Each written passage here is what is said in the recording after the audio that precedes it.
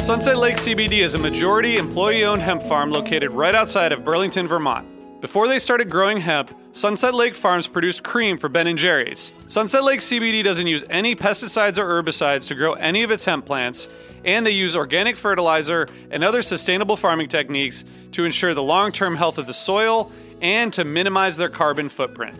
So like all of us, my days are really stressful. By the end of the night, my kids are in bed, I'm taking a minute to chill, but I'm still unwinding.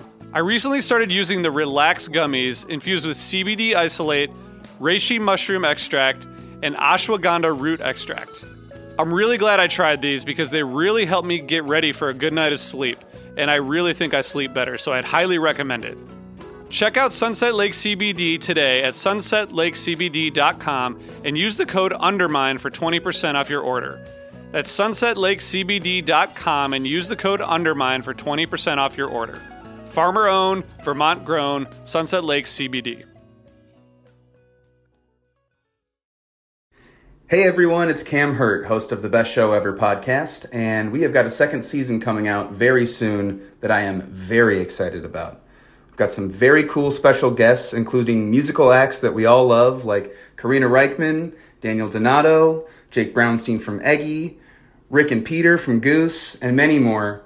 Tune in for new episodes dropping on Osiris Media March 5th on the Best Show Ever podcast.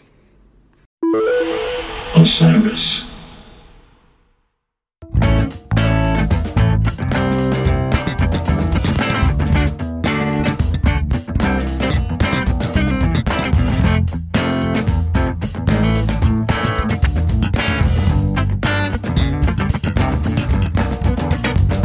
And welcome to Season 4 of the Undermine podcast by Osiris Media. I'm Tom Marshall, your host of these proceedings. We are in the middle, finally, of our season at episode 24, a season where we're exploring Phish in the 90s. We're enjoying going back to visit some epic shows of the early 90s as we draw closer to our goal, the famous Fall 97 tour. Today, our show is August 10th, 1997 in Noblesville, Indiana, a venue known by all Deadheads and Phish heads as Deer Creek. And to help me explore one of the final shows before we're technically in the fall of 97, the amiable, delectable CEO of Osiris and my co-host, RJB. Hey, Tom. So we are talking today about my first and only trip to Deer Creek in my life. I'm from Ohio, so I would have expected to be there more, but I've only been there once. And I came away from this show, and the next night I went to both of them with mixed feelings, if you can believe that. So over time, that's changed a little bit, but there's a lot to talk about. This 8/10/97 show is filled with interesting and kind of strange music. And there is an epic quote from a journalist about this show, which kind of brings everything full circle, which we'll talk with our guest about in a minute. We have the perfect guest for this show. But first, if you're enjoying what we're doing on the show, please consider supporting our new Osiris Premium offering. You can join for just a few bucks a month. You'll get bonus episodes of HF Pod and Undermine, ad-free episodes, access to the full archival Under the Scales catalog, discounts on merch, meet and greets, AMAs, and more. Check out osirispod.com/premium or click on the link in the show notes, and thanks for supporting us. Tom, who do we have to talk to today? RJ, I am so pleased to announce that our guest today is the esteemed author, blogger, scientist, sports writer, music expert, former guest on Undermine, and also, this is the surprise, an Osiris podcaster himself, Rob Mitchum. Rob co-hosts the famous and wonderful Grateful Dead podcast, 36 from the Vault on Osiris. And he's written for Relics, Pitchfork, and quite relevant to us, actually. He's written about every single Phish show on its 25th anniversary since 1993 in a blog called Phish Essays. Look up Rob Mitchum Phish, and you'll find it. Let's get Rob out of the waiting room because he's running out of air in that tiny compartment. Let's see if he's survived his stint in the waiting room. He's alive. He's alive. How's it going, fellas? Hi, Rob. Welcome back to Undermine. How are you? And let's start you off with a softball. When did you start seeing Phish, and when did you realize they were the best live band ever? Oh, All right. Yeah. So my first show was August 10th, 1996. So exactly a year before this show. And this show might be the one that convinced me that this is the band I was going to see, an unreasonable amount of times over the course of my life. Yep.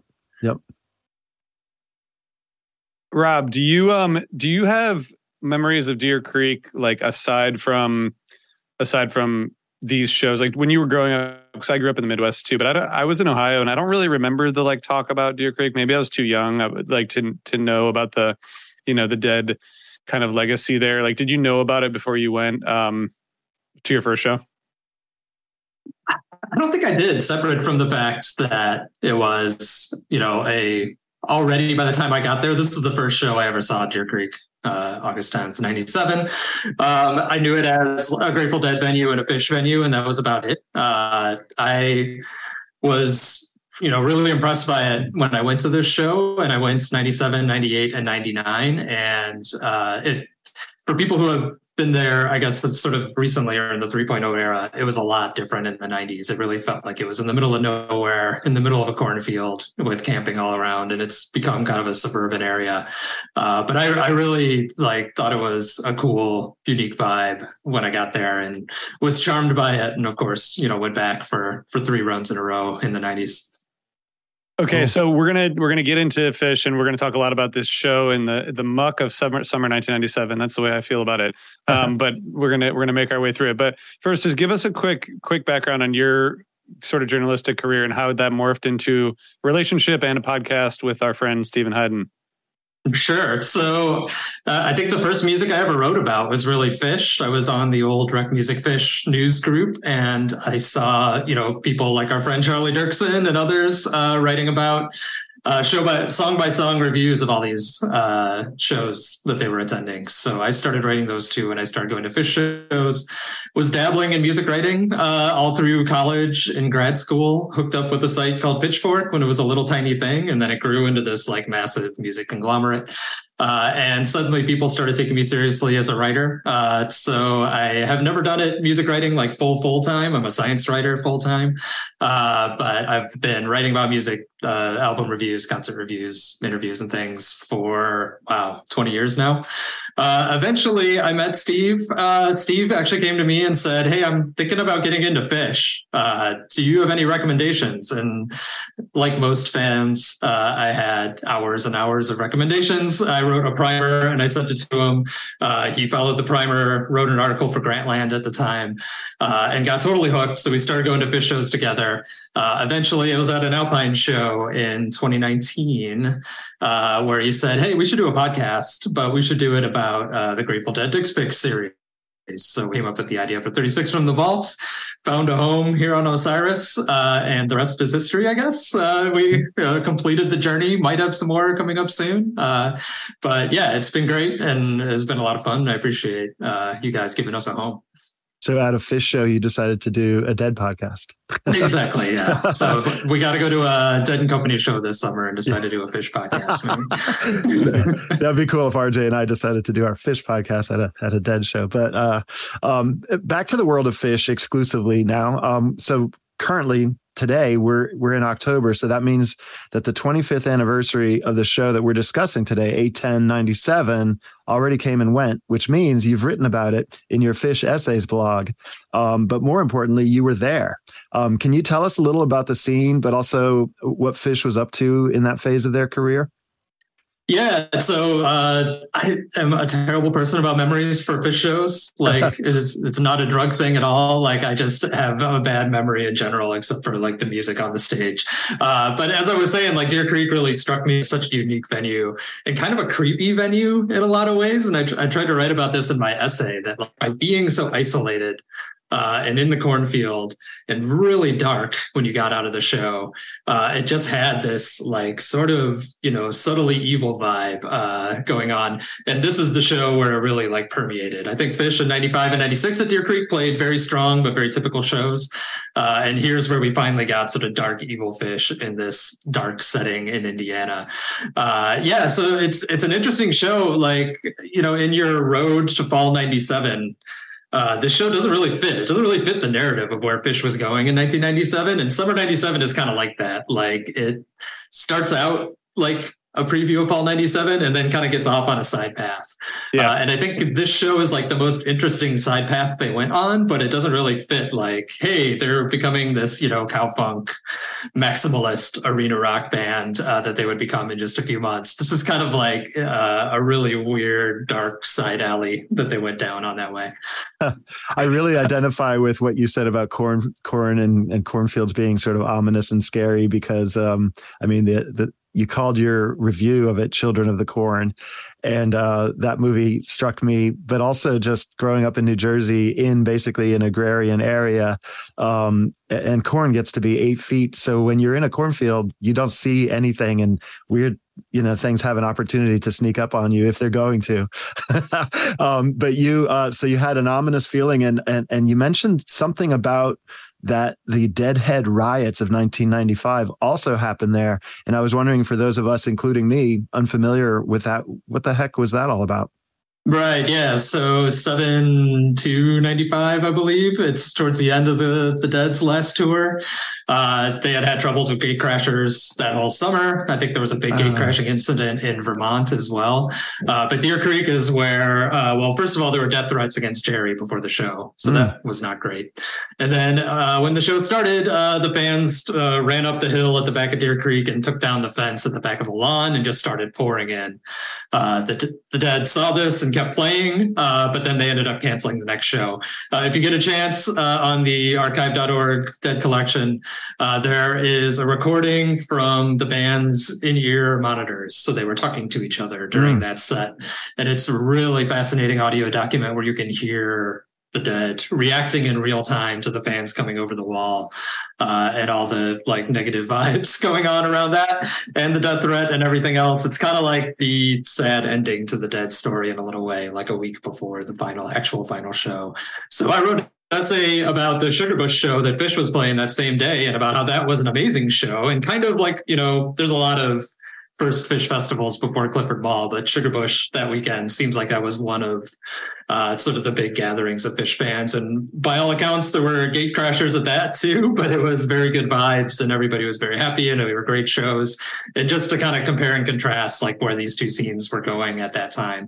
So I think, Deer Creek, maybe it's forgotten a little bit now by the younger fans, but Deer Creek had this kind of like negative connotation in the jam world, thanks to the Dead incidents in 95. It's good to hear that Phish has like friendly, good vibe gate crashers instead of like bad vibe gate crashers. RJ, if you agree, I think right now might be a good time to take a break and listen to some words from our sponsors. I think that's a good idea. All right. We'll be right back. Hey listeners, I want to tell you about one of our great partners, DistroKid. DistroKid makes music distribution fun and easy with unlimited uploads and artists keeping 100% of their royalties and earnings. If you're a musician and looking to get your music out there, DistroKid is the way to go.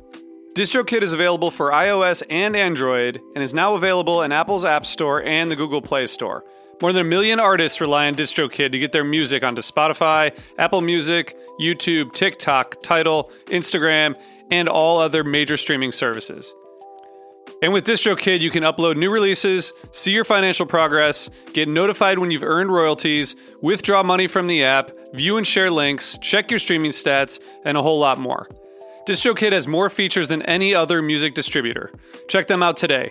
Go to distrokid.com, that's distrokid with a capital K, .com/VIP/undermine for a special offer only for our listeners. That's distrokid, capital K, .com/VIP/undermine. Thanks, DistroKid. Welcome to us talking about our podcast for a minute. What's the name of that podcast? That's Axe to Grind, and right now you're going to be getting a little taste of it, right down to the shaky microphone and all. And my name's Bob. And my name's Patrick, and usually we're joined by Tom. Tom's the best. Tom has a real grown-up job that requires him to be at work, but we talk about decidedly not so grown-up things like hardcore music and things that people that like hardcore music tend to like. So that could be the latest shows, revisiting classic material, talking about the new classics, all the little dorm room nonsense that you imagine from a niche music podcast that you either love, want to love, or hate. Yeah, imagine all the emotions that you have towards a genre that has impacted your life, and then condense them down to an hour to 2 hours a week. So triangulate your speakers, think about jumping off the bed, singing along, dancing like an idiot, and listen to Axe to Grind podcast.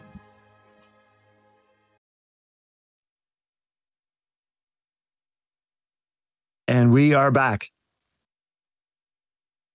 Rob, you write in your essay about the first set that Gin and Disease, both strong type 1 first set jams, but there's also kind of a mellow spell. And I feel like this was my first and only Deer Creek show that I saw, and this and the next night. But I just thought it was like, well, we can get into the weirdness later, but it's sort of a standard kind of first set. And like you said, you wrote that they kind of lull the crowd into complacency before one of the most diabolical melts ever, one of the best jams I've ever witnessed in person. So tell us a little bit about that and the first set from your perspective. Yeah, I think people know this show mainly, I think, for the second set, because it's a 4-song second set. If you count Rocco William as an actual song, which is debatable. But it's like it has one of these classic, very jammy second sets. But the first set, I think, is maybe even better because it has really unique versions of melts, a really unique hood at the end. This melt is just like, if you like evil, angry, aggressive, split open and melt, this is, premium version of that. If you like the band King Crimson, this is a great version for you to check out, because it is officially notated as teasing a King Crimson song, Lark's Tongue and Aspic Part 2, I believe. I think it's kind of an approximate tease, like an approximate jam on that song, but it is super frippy, super King Crimson-y, and just being like a relentless like effects attack from Trey.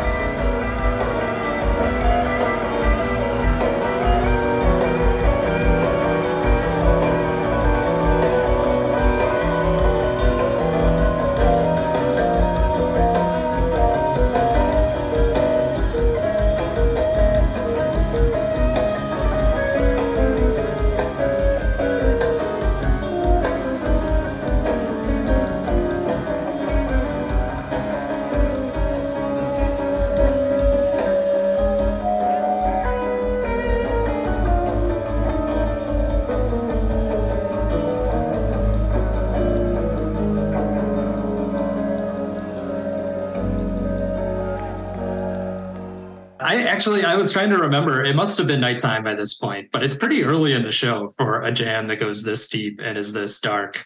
And it's just like I said, it's not the happy party punk of Phish Fall 97. It is like a really, really like horror movie attack on the crowd.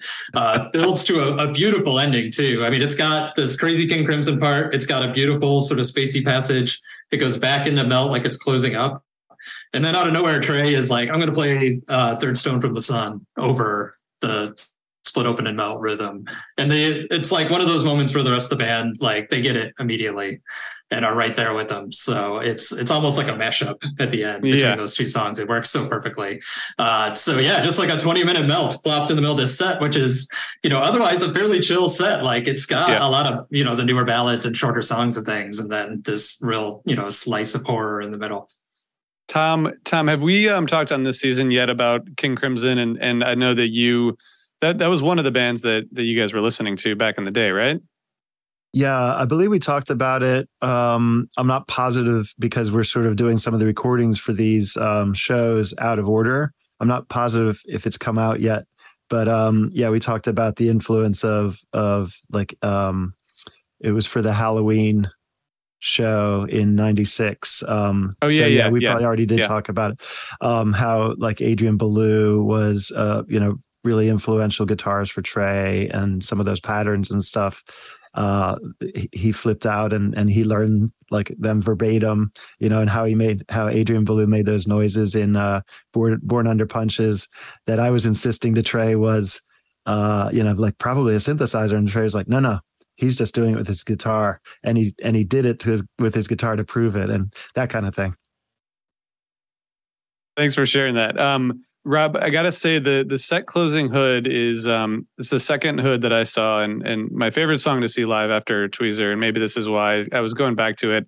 There's something in there with Mike has done this a lot recently in some jams where Mike's kind of like pushing a little bit of a minor notes, is like creates a little bit of emotional tension, and then there's this release. It's just I feel like it might be a little bit of an overshadowed version just because there's so much else going on in this show, but it's really good.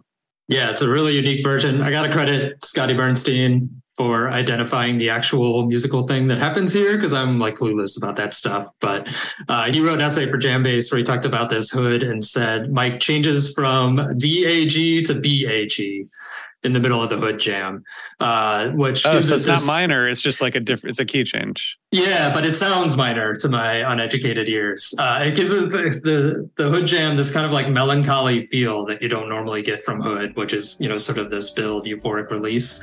It's really cool. Like, I think it is just like a really cool, unique hood.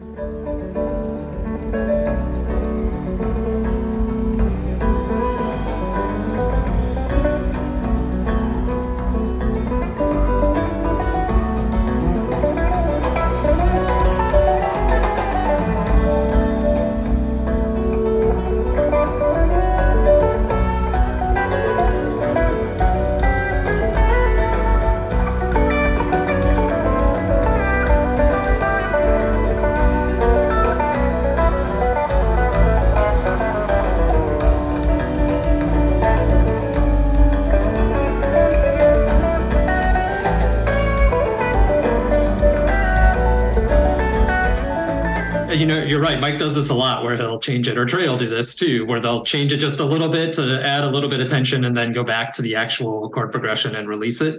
But they don't do it right away. They stay in that new chord progression for several minutes. They go back and then they come back to the BAG instead of the DAG. It just works really well to make a cool hood that doesn't sound like a lot of hoods. And you're right, like it gets overshadowed because of these other big jams. Before we go to those big jams, I do want to say the show also has one of the best set break banters of any Phish show, and I hope people stick around for that. This is the we'll be back in exactly 15 minutes set break banter, which I can repeat verbatim in the exact like rhythm that Trey says it. I've heard it so many times. Let's hear it. Let's hear it. It's we'll be back in exactly 15 minutes. Don't forget to set your watches and don't get caught in the bathroom. It's great. He's done that little spiel so many times, but never better than that, in my opinion. That's amazing. And I want to mention that the Split Open Mail from set 1 was released on Live Bait 12, so you can hear a soundboard version. One of the things about this summer is like a lot of these shows just the sound quality isn't great, which, you know, is unfortunate because this hood and some of the stuff that happens here, you know, it deserves the treatment, the soundboard treatment. So Rob, I feel like Summer 97 is a little bit like Summer 95 in that it's like kind of confusing at moments and just weird. It just gets out there, especially compared to the fall of both of those years. But I remember being like very confused by this set when I was only 18, so I didn't really know what was going on, but there's some really cool moments, but it's just a wild set. And you wrote, the band is 40 plus minutes into the second set before they play a Phish song. And even then it's a bizarre instrument switching Rocka-William in its sole US performance. Do you enjoy listening to this set? Like, do you like going back to it and tell us about kind of how it unfolds for you? I think I like the first set a little better than the second set in this case, just because the Melt and Hood are so good. But this is a great set and a great example of Phish at its extremes. We haven't talked about the review yet. I imagine we'll talk about the newspaper review. About this show. But yeah, it's one of those sets where it really feels to me like they came out with the intention to jam, like no matter what. I don't know how often this happens. Tom would know better than me. But it seems like they had planned, like, we're going to open with Cities and we're just going to take it out and we're going to see where it goes. And where it goes is Good Times, Bad Times, which is very unusual in the middle of a set after about 25 minutes of Cities jam.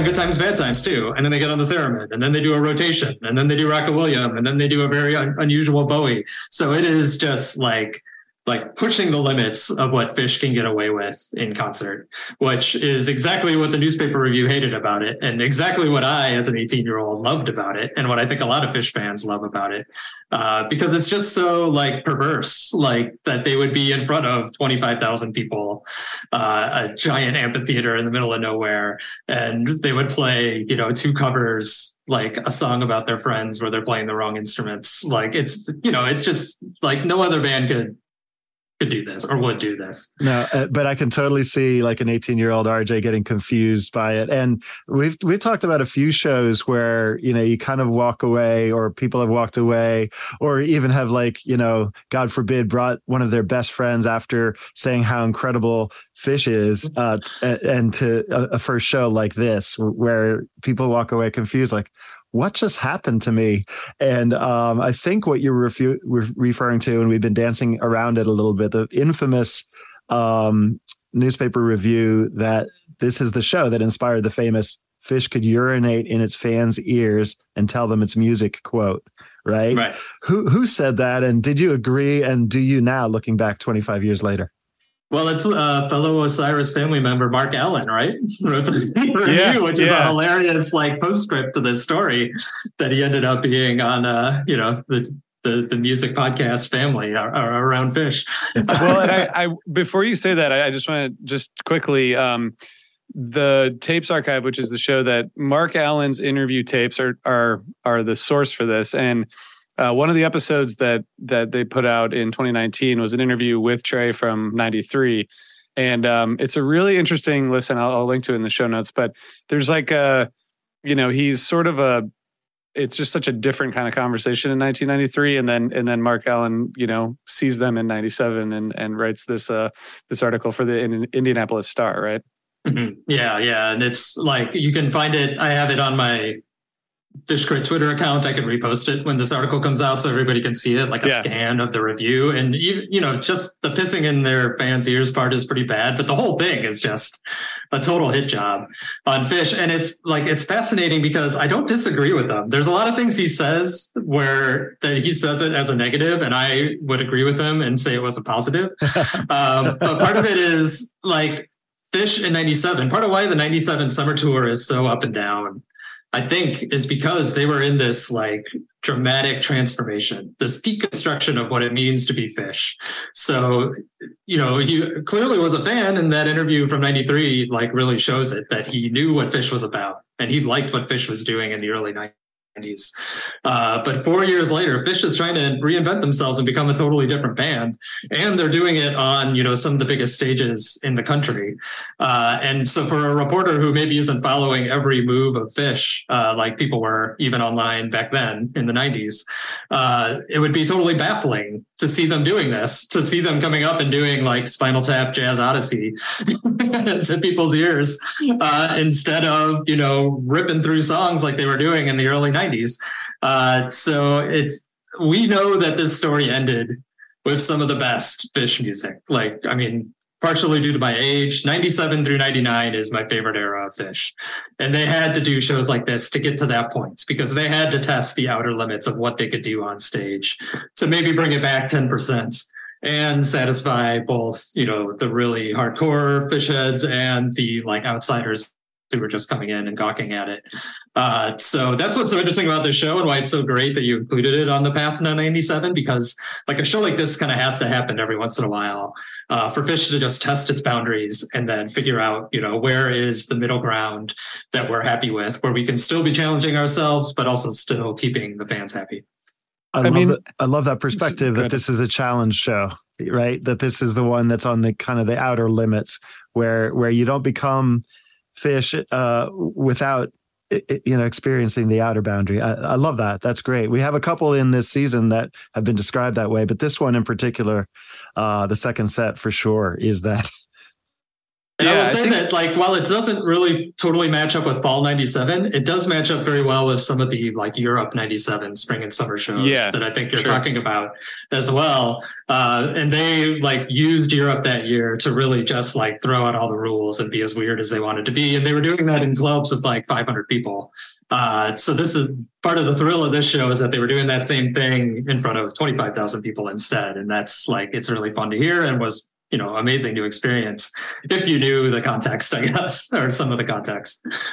I think it's so strange because the summer tour, you know, this is one of our two stops on the summer tour, but you know, the Virginia Beach, the Walnut Creek, the even Shoreline and the Gorge, like there's a lot of really good shows with strong playing. And then of course onto the Great Went. And then here you get the fourth and last rotation jam, which, you know, between, like you said, the theremin solo and the rotation jam and Rocco Williams, that's like 20 minutes of the second set. That's basically them just fucking around. And I mean, it's just so interesting to me that I don't know why Deer Creek or why that night. And that's always the question, like, why does something happen at a particular show? And it might've just been like you guys said, like, it's just like, it could have been like a breather, you know, like they were like, all right, let's just like take the pressure off, or something else might have happened. I mean, it's strange to think about. I don't know if you have any theories about why this particular show ended up so bizarre, but there's probably no way to tell.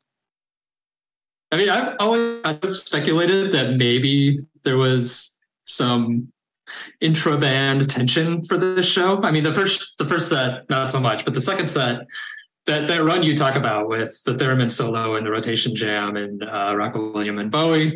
The rotation jam is funny because Fish doesn't want to rotate. Like Fishman, John doesn't want to rotate. Yeah, they start rotating and he stays on the drums, and eventually Trey goes over and starts playing the drums, and Fishman does not leave. And so it's really more of like a drums jam that just happens to have Mike on piano and Paige on bass, a true rotation jam. And so then they do Rocco Williams. When they go back to Bowie, I don't think it's the longest Bowie intro ever, but it's got to be up there. It's about 8 minutes long. Yeah. And it is practically a DDL, a digital delay loop jam, just without the rest of the band dropping out. And it almost feels like Trey is punishing Fishman for not leaving the drum set, because he's got to do that hi-hat for like 8 minutes, which must be so frustrating to Fishman to have to just do that for so long. So there's a weird tension in this set too, that I think is another thing that just makes it a special show. I mean, I don't want my boys to fight. It's like seeing your parents fight. But at the same time, part of the like dark, evil, unsettling nature of this show, I think maybe I might be speculating, but might come from like the band clashing a little bit, but in a, you know, at least in a productive and creative way. That's a great theory, and only could come from someone who's seen a lot of shows and understands the dynamics, as opposed to, you know, a journalist dropping in who happened to drop in on this show, you know, of all shows, didn't understand the context or anything, which is, and then comes out with that famous quote. Well, Rob, thank you so much. I think that's it for us today. Anything else, RJ? Or are we calling it? Well, I just want to know if, Rob, do you have anything else on like what the, I guess, legacy or importance of this show is? I mean, we've sort of talked about it just being like you said, kind of pushing the limits and figuring out what they could get away with. Is there anything else that you would say about how this show stacks up, or just looking back at it 25 years later? Yeah, I mean, it seemed like this was a sleeper show for a long time. Like, I don't know that it was particularly popular. And you mentioned earlier that the audience tape is not great of this show. And so I think that had something to do with it. People seem to be catching on now, though, and I'm glad it's included in this series, because if people hadn't heard it, now they can hear it. I do think, like, I mean, there's always shows like this, like in for the rest of the 90s, you get these shows that are totally bizarre, and, you know, even into the subsequent eras. But yeah, as far as its legacy, I do think it's what we were talking about earlier, just as like exploring the outer boundaries of what they could do, only to take a step back. So it was Summer 97 in a lot of ways, I think, was like the last sort of cleansing before they could really streamline all the new things, all the new tricks they had learned for Fall 97. when everything finally came together. I mean, charting show by show, like I've been doing on the Essay Project, has really shown that like Fall 97 didn't just happen. Like this was something they had been working on for a year. And some shows, they really get it. Some in February or in July, early July, all the Amsterdam shows. If you just listen to the Amsterdam box, you're like, oh, they had it all figured out by early 97. Yeah. But it took a long time, and all the Fish transformations take a long time. So this is a good show to sort of indicate, like, you know, the evolution is not smooth. It's a zigzag, and there were better things around the corner. Well, Perfect. Sorry, Tom. I just want to say one more thing, which is that Rob will be continuing. I assume, Rob, your 25-year anniversary write-ups, which will come out on the same day that our Fall 97 shows come out. So we need to figure out, maybe we should try to, we've already recorded them. I was going to say, maybe we should wait to read your essays before we record and just steal everything from you. But I guess people have to read your essay and then listen to the podcast and then listen back to the show. That seems like a good order. We won't be able to use it as research, unfortunately.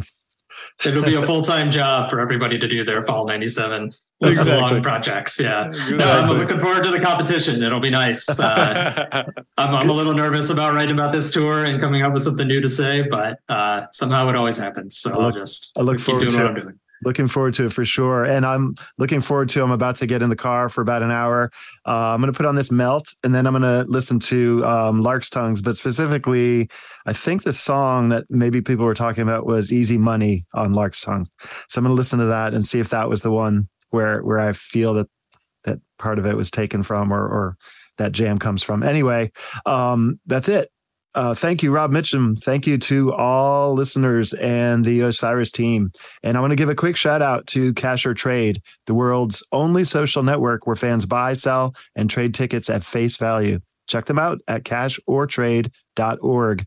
Remember to review and subscribe wherever you listen or watch. And goodbye. And remember to continue to blaze onward. Thank you.